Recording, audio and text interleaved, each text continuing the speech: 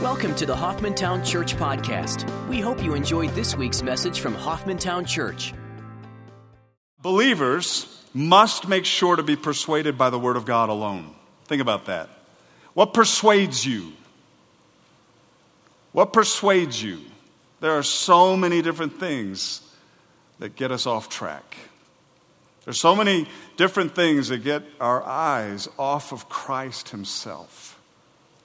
And folks, I think as you look at this passage and you look at the Apostle Paul and what he stood for and how he stood so single-minded on the purpose that he was called to, on the person of the Lord Jesus Christ, on the proclamation of the gospel of grace, it is an amazing thing to watch. No matter what the circumstances, no matter what the situation that he was walking through, no matter who was coming against him, no matter what it was that was being said, whether he was in jail, shipwrecked, bitten by a viper, didn't matter. He stayed true to the Word of God. He stayed true to the Lord Jesus Christ. He stayed true to what God had to say, and he was absolutely focused on the Lord. He certainly role modeled to us what it means to be persuaded by the Word of God alone. In Acts chapter 28, verses 16, and we're going to look through verse 24 for this particular passage of it, Paul is arriving in Rome. He's wanted to get there for quite a long time. And God brought him there in a way that he didn't anticipate. And it's been a long journey to get there. There's been a lot of trials and tribulation on the way. But he's finally there. And he calls for the leading Jewish leaders, the men who were part of the synagogue in Rome, the leaders of the Jewish community in Rome, to come and meet with him. And we're going to look at some of the things that he speaks to them about. This is his pattern. Everywhere he went to the Jews first. If there wasn't a synagogue, he went to the river. We saw that in Philippi. And he would speak to those who were God-fearers. And he would share with them the gospel of the Lord Jesus Christ. He always used the Word of God in order to convince, to persuade people of the truth and the reality of who the Lord Jesus Christ really is, the Messiah, the Savior of the world, the Christ. An interesting question kind of moving into this. I don't know if you've ever thought about this before. Paul's never been to Rome. How did the gospel get to Rome?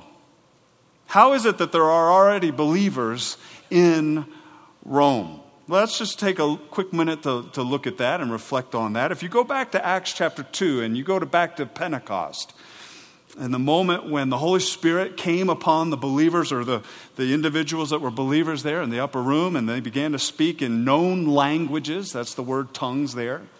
And many people came to know Christ that day. Peter gave his first sermon, shared about the Lord Jesus Christ. It's interesting who was there to listen.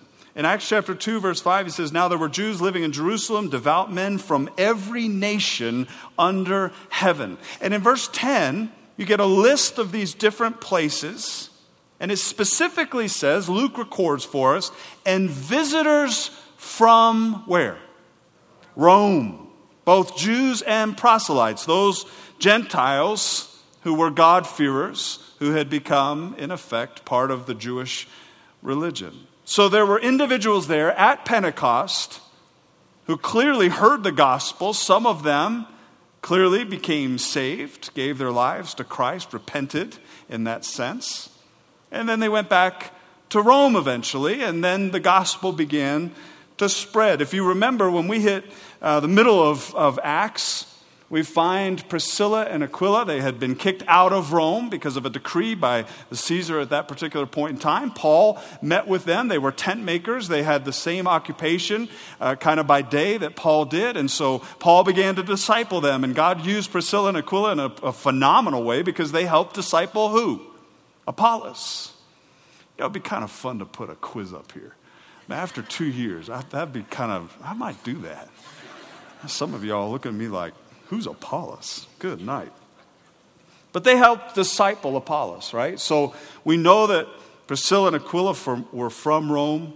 They had left it, but they had also gone back to it. At this point, when Paul comes to Rome, he had already written a letter to the Roman believers. We know that on his third missionary journey, at the end of it, he was spending time in Corinth, and he wrote the letter of Romans from Corinth, sent it to Rome to the believers there, and then he ended up in Jerusalem, and then he ended up being accused of taking a Gentile into the court of the Jews, and he went through 2 years of being under house arrest and all the different things that we've looked at.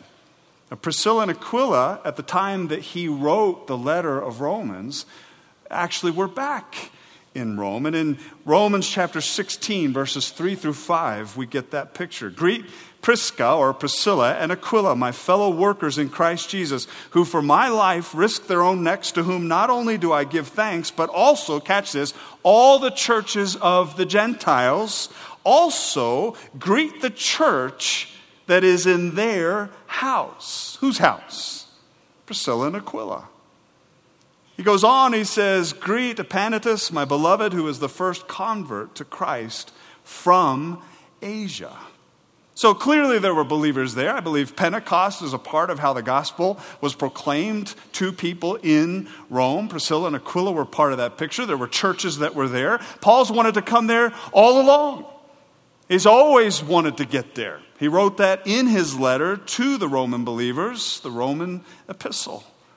And when he finally arrives, the first thing that he does is he meets with the Jewish leaders, because that's his pattern. He wants to make sure that they understand a couple things. He wants to make sure that they understand that he is not speaking against Israel, against the customs of the Jewish people, and he is not speaking against the law of Moses. Those are things that he had been attacked with over and over and over again. He didn't know what had been said to them, and he wanted to make sure that they understood exactly where he stands, and that ultimately, as we're going to see, that he was proclaiming the hope of Israel to the Jewish people, as well as now to the Gentiles, because the Jewish people were to be a blessing to all the nations. Warren Wiersbe puts it this way. He says, no doubt the false teachers had already gotten to Rome and were seeking to poison the Christians against Paul.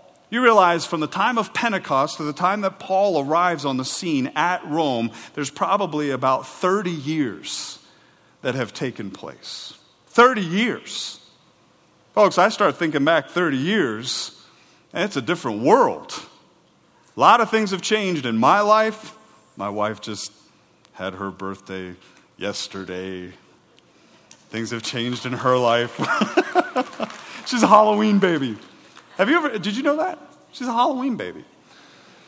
She was literally born almost at midnight, Close. Do you know that Wayne was a youth pastor at the time? I digress, but this is too funny. Wayne was a youth pastor at the time, and he had his car, and he was with a youth group doing some kind of a Halloween alternative thing, and had driven the bus. And when he got the phone call that he needed to come and get Diana, he panicked and forgot all about his car, and he took the bus.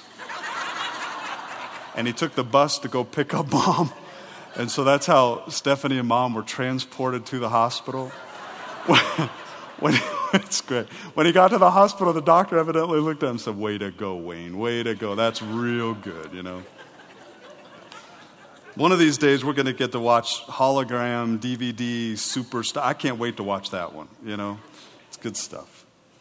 30 years had passed. And clearly, all along the way, there were false teachers that had come and begun to poison the message of the gospel of grace. We saw that at the very beginning of Acts when they began to go through this whole issue of the law and circumcision being a picture of that. Not only from the standpoint of coming to know Christ, you've got to do these things in order to actually get saved, or once you've been saved, now there's things that you've actually got to do in order to prove that you've been saved. Either way, folks, that's grace plus works, and grace plus anything is no longer grace. There's nothing new under the sun. Paul's dealing with these individuals, and they are false teachers who are poisoning the Christians against Paul. Romans chapter 3, verse 8, Paul in writing refers to this. He says, why not say, as we are slanderously reported, as some claim that we say, let us do evil that good may come. Their condemnation is just. So even prior to Paul coming on the scene, when he wrote the letter of Romans to the believers in Rome, there were people on the ground there who were poisoning the message of the gospel of grace to the believers. Whether it was about coming to know Christ and the grace of God in that, or for believers, the grace of God in walking with God and what that looks like. Either way, Paul recognized that he was going to face some of that when he came to Rome. Wiersbe goes on, he says, some would accuse him of being anti-law. Others would say he was a traitor to the Jewish nation. Still others would twist his teaching about grace and try to prove that he taught loose living. Folks, there's nothing new under the sun. Some people hear grace, and they talk about the fact that we don't have to worry about the law. We don't have to do anything. We can do whatever we want, whenever we want it. That's the loose living aspect. Folks, grace is a good and righteous boundary. Grace is the power of God in order to transform us so that His power in and through us will give us the ability to do as we should. But the other side of that is legalism, where we've got to do all kinds of things in order to earn favor with God. Grace has nothing to do with a merit-based system.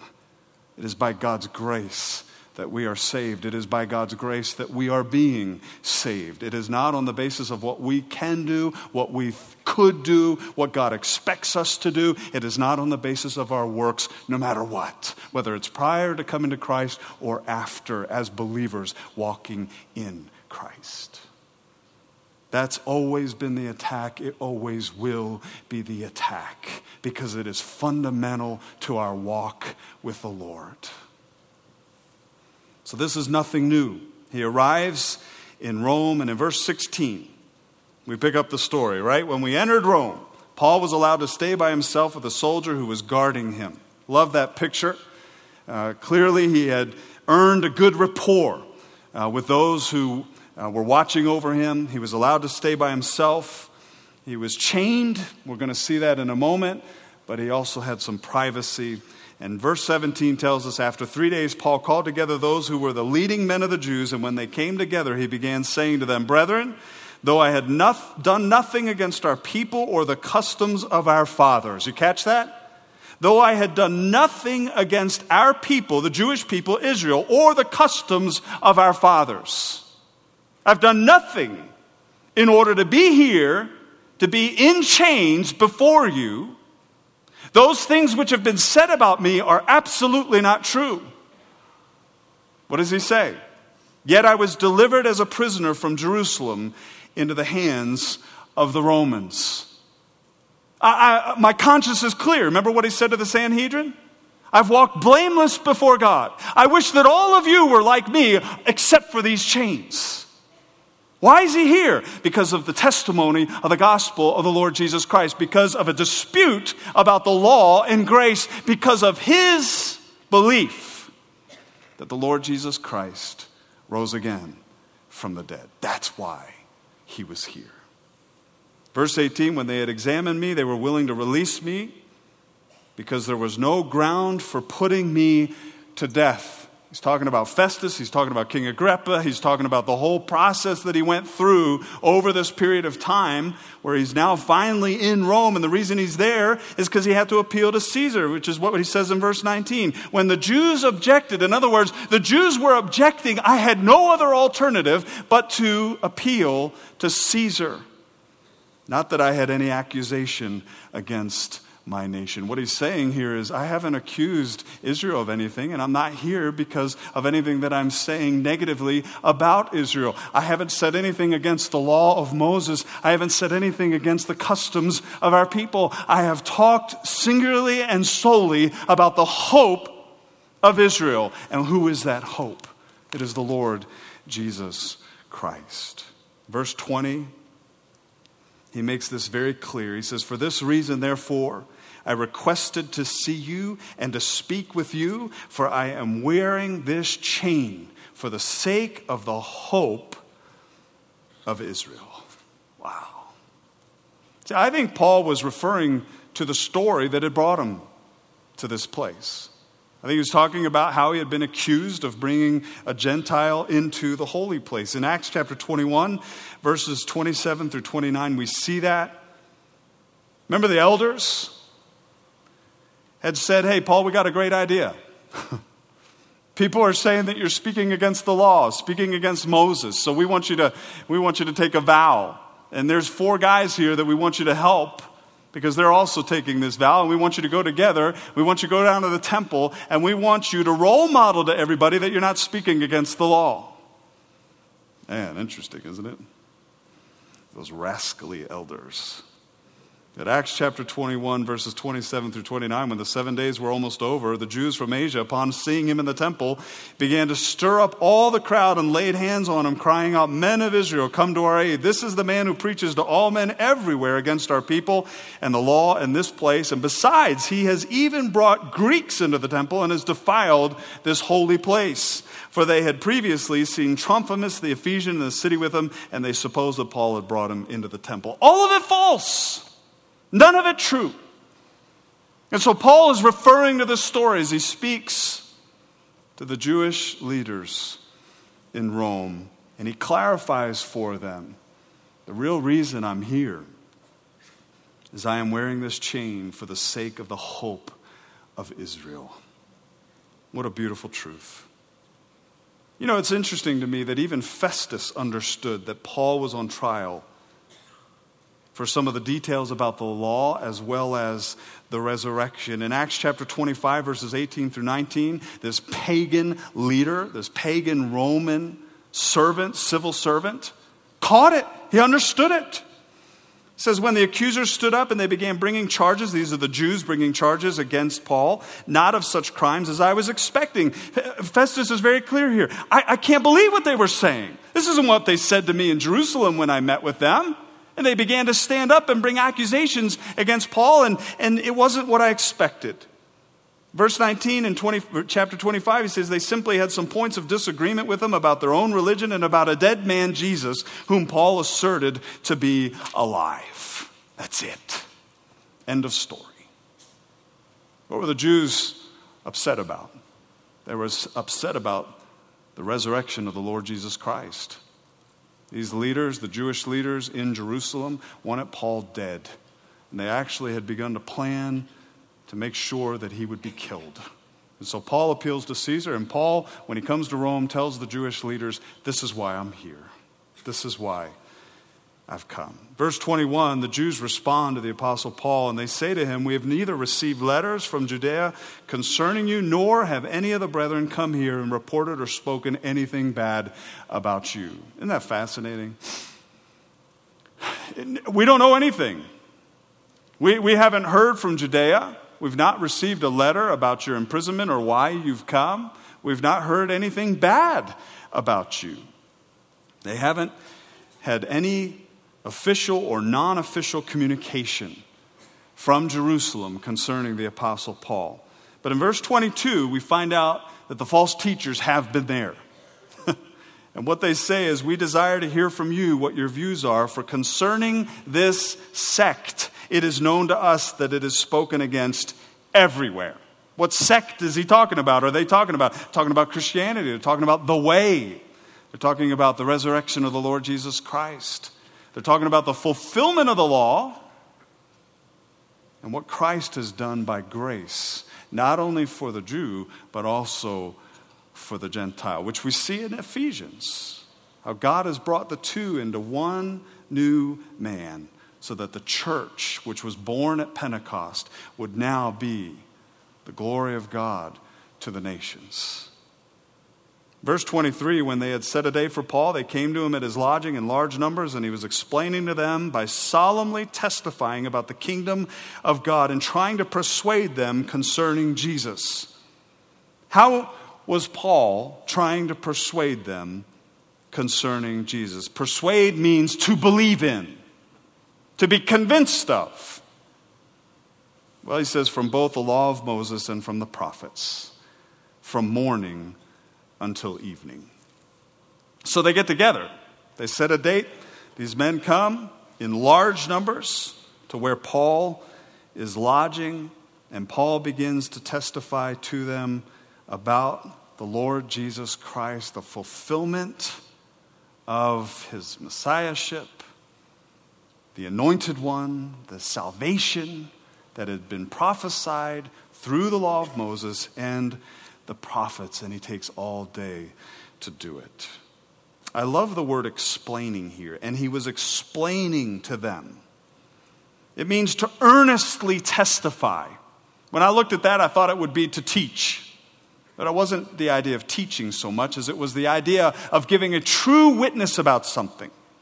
It was the idea of earnestly sharing with them what God had revealed to him. Folks, we've seen this pattern over and over again. There's no way, it's not recorded here, but I don't believe there's any way that Paul wasn't sharing with them how he had been a Pharisee, how he had chased after Christians, made sure that they had been killed, thrown them into prison. He had been a leader amongst the Pharisees, and you could go check with the Pharisees and ask them, because this was not done in a corner. Any one of them know that this is the case. I was trained under Gamaliel. I knew it, and you know the story. I met with the Lord on the road to Damascus because I was so zealous to get those Christians, I thought I was doing God a favor.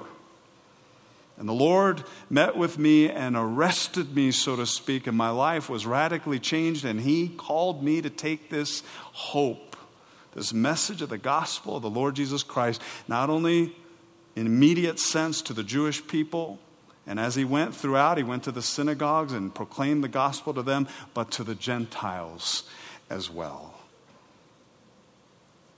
I think it's fascinating how Paul relied upon Scripture to evangelize. I think it's absolutely essential to understand that when we begin to share with people about the Lord Jesus Christ, that we let the Word of God simply say what the Word of God says. Because the Word of God is able to cut through everything. The Word of God is what changes things, changes lives, changes minds, persuades, convinces. But sadly, in verse 24, we're given this statement. Some were being persuaded by the things spoken, but others would not believe. The Grace New Testament Commentary states this. In this description, Luke again gives us the essence of evangelism as persuading others about Jesus Christ on the basis of what God has already revealed in the Scriptures. I think that's a fantastic statement. Do we know the Word of God? We're trying to convince people about the Word of God, and we're trying to convince people that they need the Lord Jesus Christ, that they need Him as their Savior, that they need to be saved from an eternal separation in hell from Christ so that they can live with God eternally forever. Not because of works, not because of what we deserve, but rather because of what God has done for us, because of His grace, because of the shed blood of the Lord Jesus Christ on the cross. And as believers, if we are to persuade others of the truth of Christ through His Word, how essential is it for each of us to continue to be persuaded by the Word of God alone? What interferes with that? What causes our testimony to be minimized because we get sidetracked on things that ultimately really don't matter in eternity? Do we rely on our circumstances or our experiences to be persuaded about certain things versus the Word? Boy, Peter had some of the greatest experiences with Christ ever, but he said the Word made more sure. In other words, the Word of God. Even though he had been there at the Transfiguration, he recognized that the Word of God was more of a foundation than his experiences. How do we rely on our experiences, on our circumstances, in order to guide us and to direct us, rather than the Word of God? History or tradition, things that have happened, patterns, and we jump to conclusions, versus the Word. And we get into the Word of God and we understand what the Word of God has to say. We understand that the Lord Jesus Christ is the same yesterday as He is today, as He will be forever. How are we allowing the Word of God to persuade us versus history, versus tradition, feelings rather than the Word of God or rather than faith? This is what it feels like. Folks, we got to guard against that. Lastly, other people versus the Word. Well, this is what they said. This is what they said. This is what they said. Therefore, you can get sidetracked, off course, because of what other people have to say versus what the Word of God has to say. When believers are truly being persuaded, when we truly believe what the Word of God has to say, when we're truly being convinced of the Word, and it changes our minds and therefore changes our beliefs and changes the way that we walk, what does that actually look like? Well, there's all kinds of different ways to approach this. I put it into 3. It changes our attitude. It changes our actions. Our attention stays on Christ. Briefly, our attitude. When we're truly being persuaded by the Word of God, and when we as believers are walking in the sufficiency of Christ and what He has to say, our attitude is transformational. We heard that earlier. When we look at baptism, we talk about salvation, we talk about what God does in our lives. When Christ is truly reigning within our hearts, what does that look like? Believers' attitudes are absolutely different. We have love for one another, love for the Lord, most importantly. The fruit of the Spirit, we can see that in John chapter 15 and Galatians chapter 5. God's life in and through us, His love being revealed through us. We're at peace. We're at peace. When we're yielded to the Lord Jesus Christ and we're walking according to His Word and we're being persuaded by what the Word of God has to say as believers, what happens? We're at peace. The peace of God begins to guard our hearts and our minds in Christ Jesus. That's essential to understand. It goes to the point of even impacting how we say things, what we do, our activities. We begin to serve others. Philippians chapter 2, verses 3 and following says, "Do nothing from selfishness or empty conceit." Puffed up conceit, but with humility of mind. You know what that phrase, humility of mind, means? It means lowliness. Lowliness of mind. A true understanding of how great God is and how small we really are. With lowliness, with humility of mind, regard one another as more important than yourselves. Do not merely look out for your own personal interests, but also for the interests of others. See, when we're truly people of the Word and we're walking with the Lord, not only does God begin to produce His fruit in and through us, which is love and all the characteristics of it, we're at peace, but we begin to look at how can we serve other people. We begin to take their interests as being greater than our own, no matter what the cost may be. But I would suggest also, thirdly, our attention stays riveted on the Lord Jesus Christ. Because no matter what the circumstance may be, no matter what it is that we go through, no matter what we experience, God in us will always use the Word of God in order to remind us of His sufficiency, of His strength, of His power. Hebrews chapter 12, verses 1 and 2 says, "Therefore, since we have so great a cloud of witnesses surrounding us, let us also lay aside every encumbrance and the sin which so easily entangles us," trips us up. "And let us run with endurance the race that is set before us." How so? Fixing our eyes on Jesus, the author and perfecter of faith. We fix our eyes on the Lord Jesus Christ. Folks, no matter what culture says, no matter what it is that we go through circumstantially, no matter what it is that's said about us, no matter what it may be that we're walking through, When we're truly yielded to the Lord Jesus Christ, it is seen in the way that we love one another. It is seen in the way that we think. It's seen in the expression of God's love and peace and joy and all those different things in and through us. It is seen in our activity towards one another and the way that we serve one another and place others' interests over our own, because that's what the Lord Jesus Christ did. That's who he is. And it is seen in the fact that we keep our attention utterly fixed on Christ himself. A people of the Word are amazing to be around.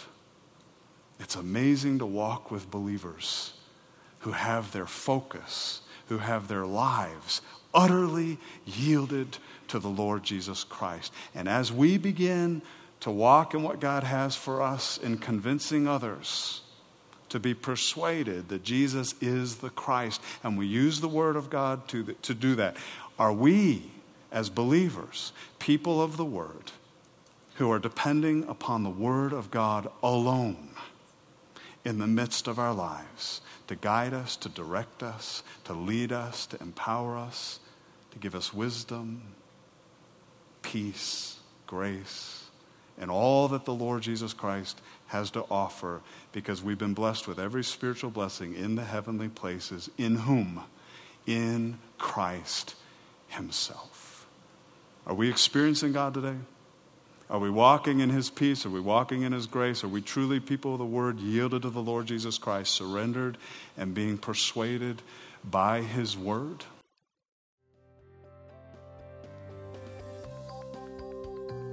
Thanks for listening to the Hoffmantown Church Podcast.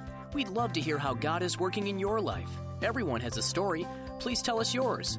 Visit www.hoffmantown.org and click on the Tell Us Your God Story link on the homepage to share yours with us.